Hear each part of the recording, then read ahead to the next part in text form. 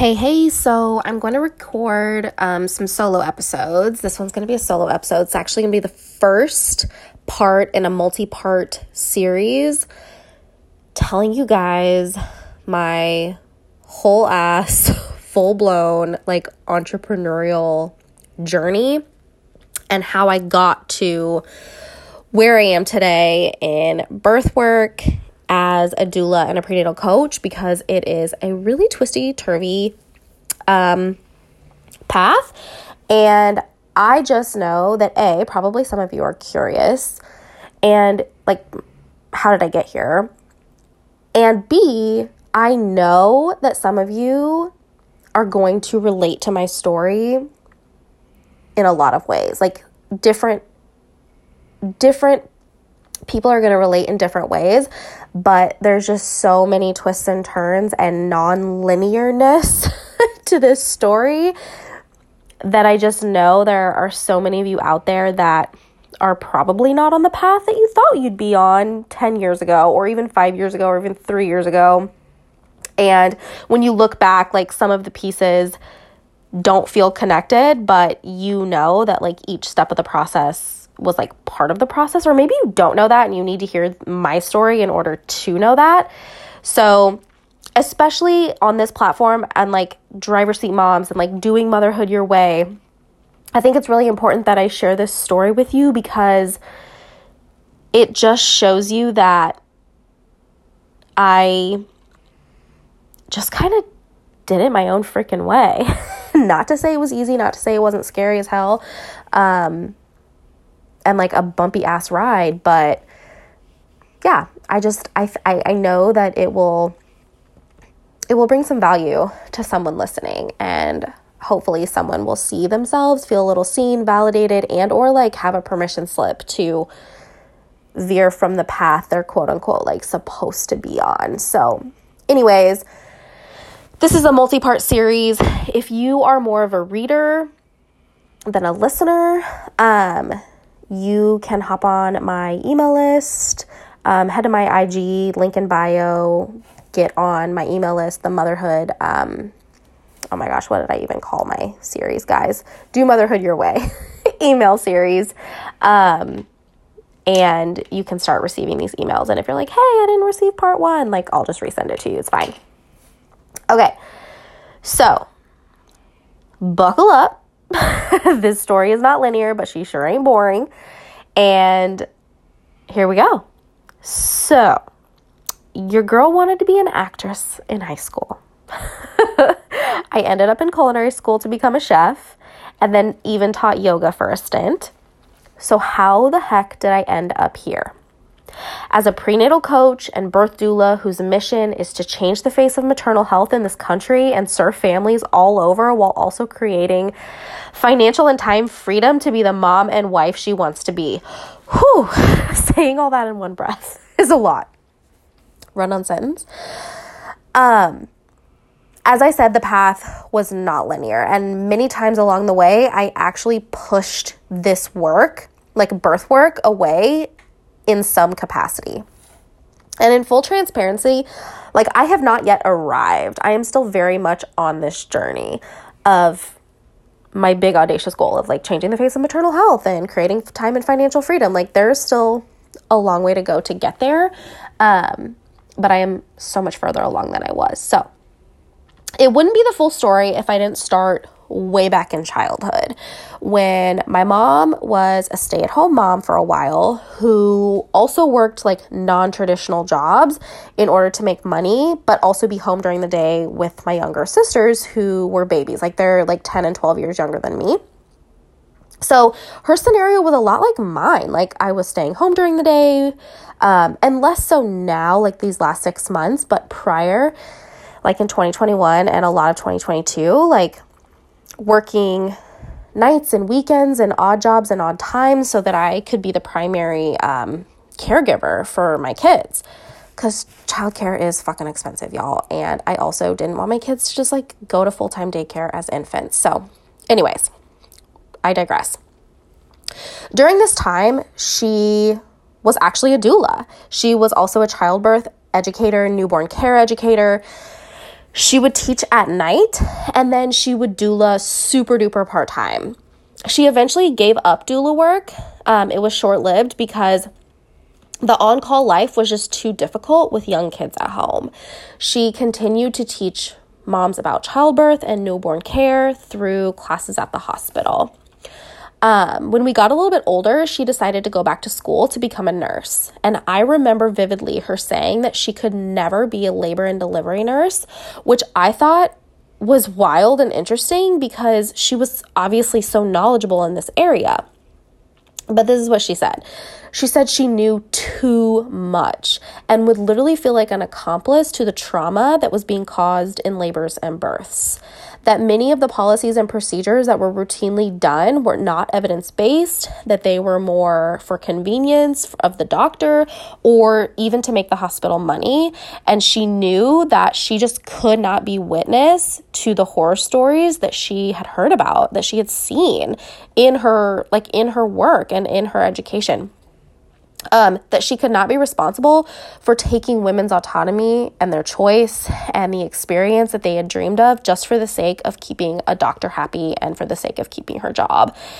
This is when my eyes opened. Like, they opened to the harm that was being done and the lack of knowledge around it. And guys, like, I was a teenager at this time, like an older teenager, but I was a teenager learning about some of this stuff about birth. And I began to realize that I knew things that my friends didn't when it came to pregnancy and birth, that this stuff was like not common knowledge. But all that to say, like, I kind of brushed it off thinking like all of this stuff would be super awesome to know. And like, I would just be super knowledgeable when I had babies of my own. And I went on to pursue a bachelor's degree in culinary arts. Going into college, it was a toss-up between becoming an actress or becoming a chef. And I knew, the reason for those two choices was because I knew that I needed a job where I could be creative and not work traditional hours. So like, even as a late high schooler, I knew that like a 9-to-5 office cubicle was like absolutely not for me. I settled on being a chef as it seemed the more reliable choice for a job like after college. I was like, the starving like actress, I don't know. Even though still part of me like wishes I would have done that. But anyways, plus like another reason why I went for the chef was because I had actually worked in the service industry from the time I was 15. So I worked in the service industry as a teenager, and then all through college and even after, I had bussed tables, I had been a hostess, served, bartended, and even assistant managed at a restaurant. In 2012, so I was nearing the end of my college career, I also began working at a catering company where I would then go on to like work my way up. And I actually, fun fact, still work for them present day. At the time of this recording, we are late June of 2023, and I still work events for them. So that's pretty cool. They're like family. And like I said, I worked my way up. I am the lead event chef on most events. My role at the catering company changed over the years as my skills developed and I got further in school. Around mid 2013, I graduated culinary school and I was working at the catering company full-time and making decent money. So I would prep and then I would also execute events like on the weekends. So in 2014, I want to say it was like summer-ish, I got an opportunity, actually it was spring, I think. I got an opportunity to help open a brand new theater with a fine dining restaurant concept attached to it, and I took the job. Even then, I was always about like seizing new opportunities. My catering job was sad to see me go, but like they were so supportive of just my growth and knew that it was a good opportunity for me. So I took that job. It was a fucking roller coaster, to say the least. I was only there a year, And in that time, I was like thrust into the executive chef position. I want to say 3 months after starting my position there. My 2 bosses actually like walked out on Labor Day weekend. Wild. I was offered the executive chef position officially, and then I was kicked out of that position when new management swept through. So it was wild. This is a story for another day. But what I will say about this is I learned so much, and I am so grateful for the lessons that I learned during that experience, but I was so glad to be done. I actually quit that job right after a 3-week trip in Europe with my sister and my, at the time, high school sweetheart boyfriend, who actually proposed to me on the trip, which was super cool. And I think he was getting some pressure from my friends to like, you cannot waste this awesome trip to Europe. It was really sweet. So there was literally no way that I wasn't changing the course of my life when I got back. I don't know about you, but like vacations, especially big vacations like that, like they open your eyes and they kind of help you reframe like your priorities in life. And yeah, I just knew that there was no way that I wasn't going to make a shift when I got back. But at the time I knew that the safest bet was to call my old jobs and to like see if I could get my jobs back. So one thing that I didn't mention was while I was working at this catering company, I also had another part-time job where I was like waiting tables. And so I called both of those jobs and I asked if I could have them back, and they said yes. And so that's what I did. At the time, doula work was still nowhere on my radar. I went back to waiting tables and bartending and working for the catering company. And this arrangement paid the bills, and it worked until it didn't. So my husband and I ended up getting married in October of 2016. And later that year, I decided to take a yoga teacher training, yoga teacher training to become a yoga instructor. And this might seem totally out of the blue, but it wasn't completely. So I had begun taking yoga classes in my free time and fell in love with power yoga. I would rush from work to get to these classes. And what ended up happening was I wound up having to skip classes I had hoped to take due to like an unpredictable schedule in the catering industry. And this got really, really frustrating for me. I was simultaneously feeling a bit frustrated at my catering job where I had worked like the majority of the time. Like I said, I waited tables, but that was like I spent less time doing that. Just for a variety of other reasons. You guys know, like just the wedding industry, the restaurant industry, like it's just tight knit. And if you don't know, like the service industry, it just gets like catty sometimes. Anyways, one of the reasons was that I realized I didn't want my boss's job. I had gotten offered like a more salaried position, and I just remember vividly thinking like, holy crap, like I don't actually want my boss's job. And that reality hit me different. Like when you realize that the career trajectory that you are headed down, that you have gotten the education for, that you have spent the money on, like, is not actually what you really want, that you know that, like, moving up in your career actually sounds less appealing than not. Like, I don't know, that, like, more money would not actually be worth it because the added stress and the added sacrifice that title would come with was just not worth it to you at that stage in life that you were in. Like, that hit me, you guys. And at that time, I realized and I knew that I needed a change. Because another factor that was factoring into all of this was I had the desire to start a family in the near future. I had gotten married. I knew that it was something that we both wanted. We had been together for freaking ever at that point.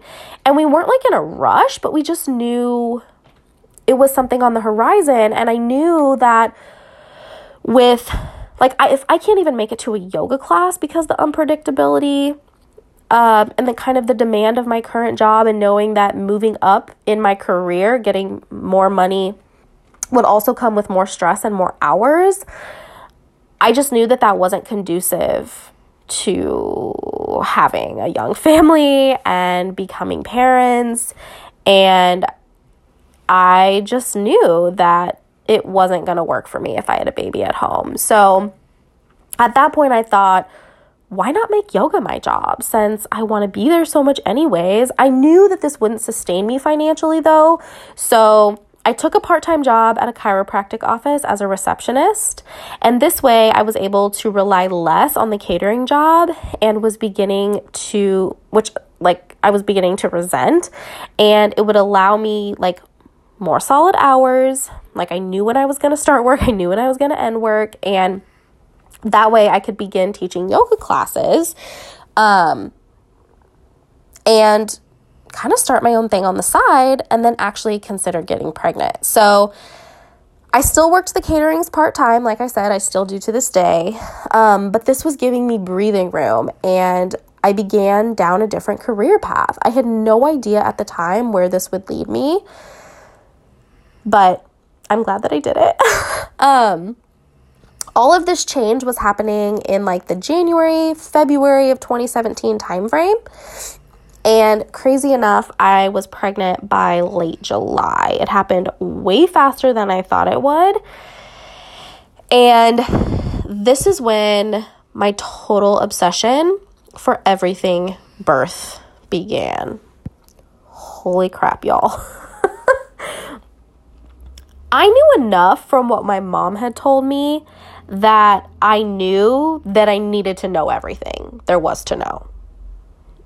Like, does that make sense? I feel like I just said the word knew or know like 10 times in one sentence. But because of the information that she had given me, I knew that I like had to know everything. I wanted to know about physiology. I wanted to know about maternal health care, like the system. I wanted to know about my options. I wanted to know about evidence-based care. And at the time, I had never even listened to a podcast, but I knew they existed. And I didn't even know how to listen to one, you guys. I had to Google it. I literally Googled, how do you listen to a podcast? And once I found one podcast and like what a podcast platform even was, I found 2. Then I found 5. Then I found 10. And I binged them all. I learned so much. And I also learned just how giant the gap was between what was common knowledge and what we need and deserve to know to make informed, autonomous decisions. This actually like lit a huge fire in me. Excuse me.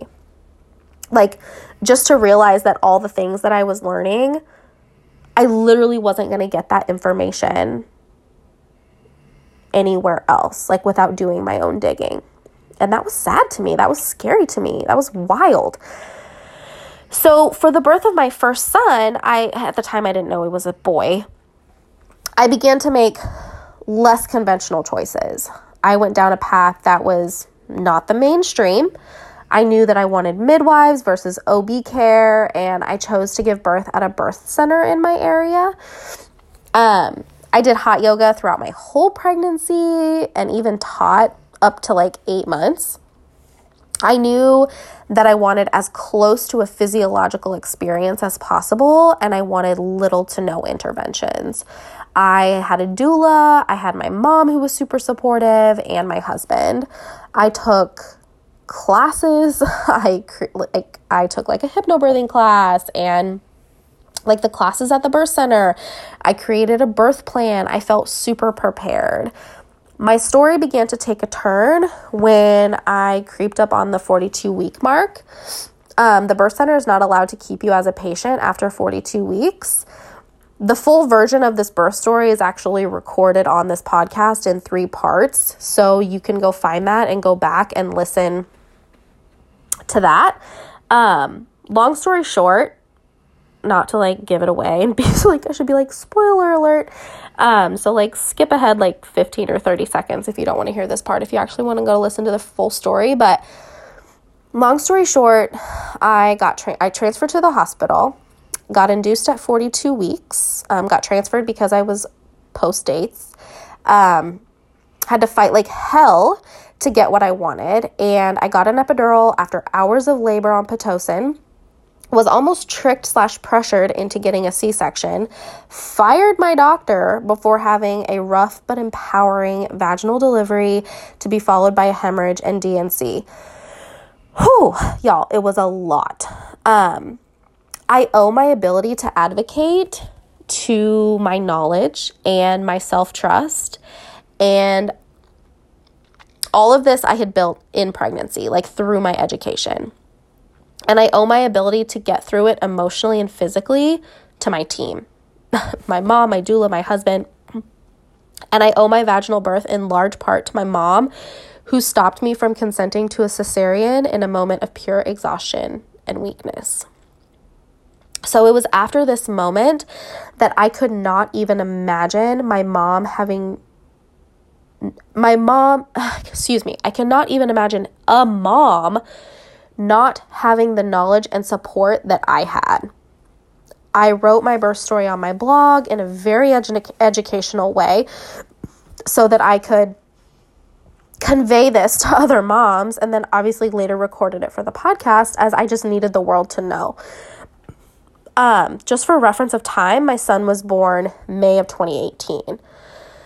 So I am going to leave this as part 1, and I'm going to come back in a subsequent episode and start on part 2, which will be the rest of my story. There's a little backtracking in there too, because again, this wasn't linear and there was like things happening in the background as some things were happening in the foreground. So in part 2, I will continue this story, and I just appreciate you guys tuning in, and I would love for you to reach out on Instagram or whatever, and just let me know. If you want my IG account, just go to the link in the show notes. It'll be there. And yeah, tell me what you relate to. Tell me what you're feeling so far, and I'm excited to tell you the rest of my story.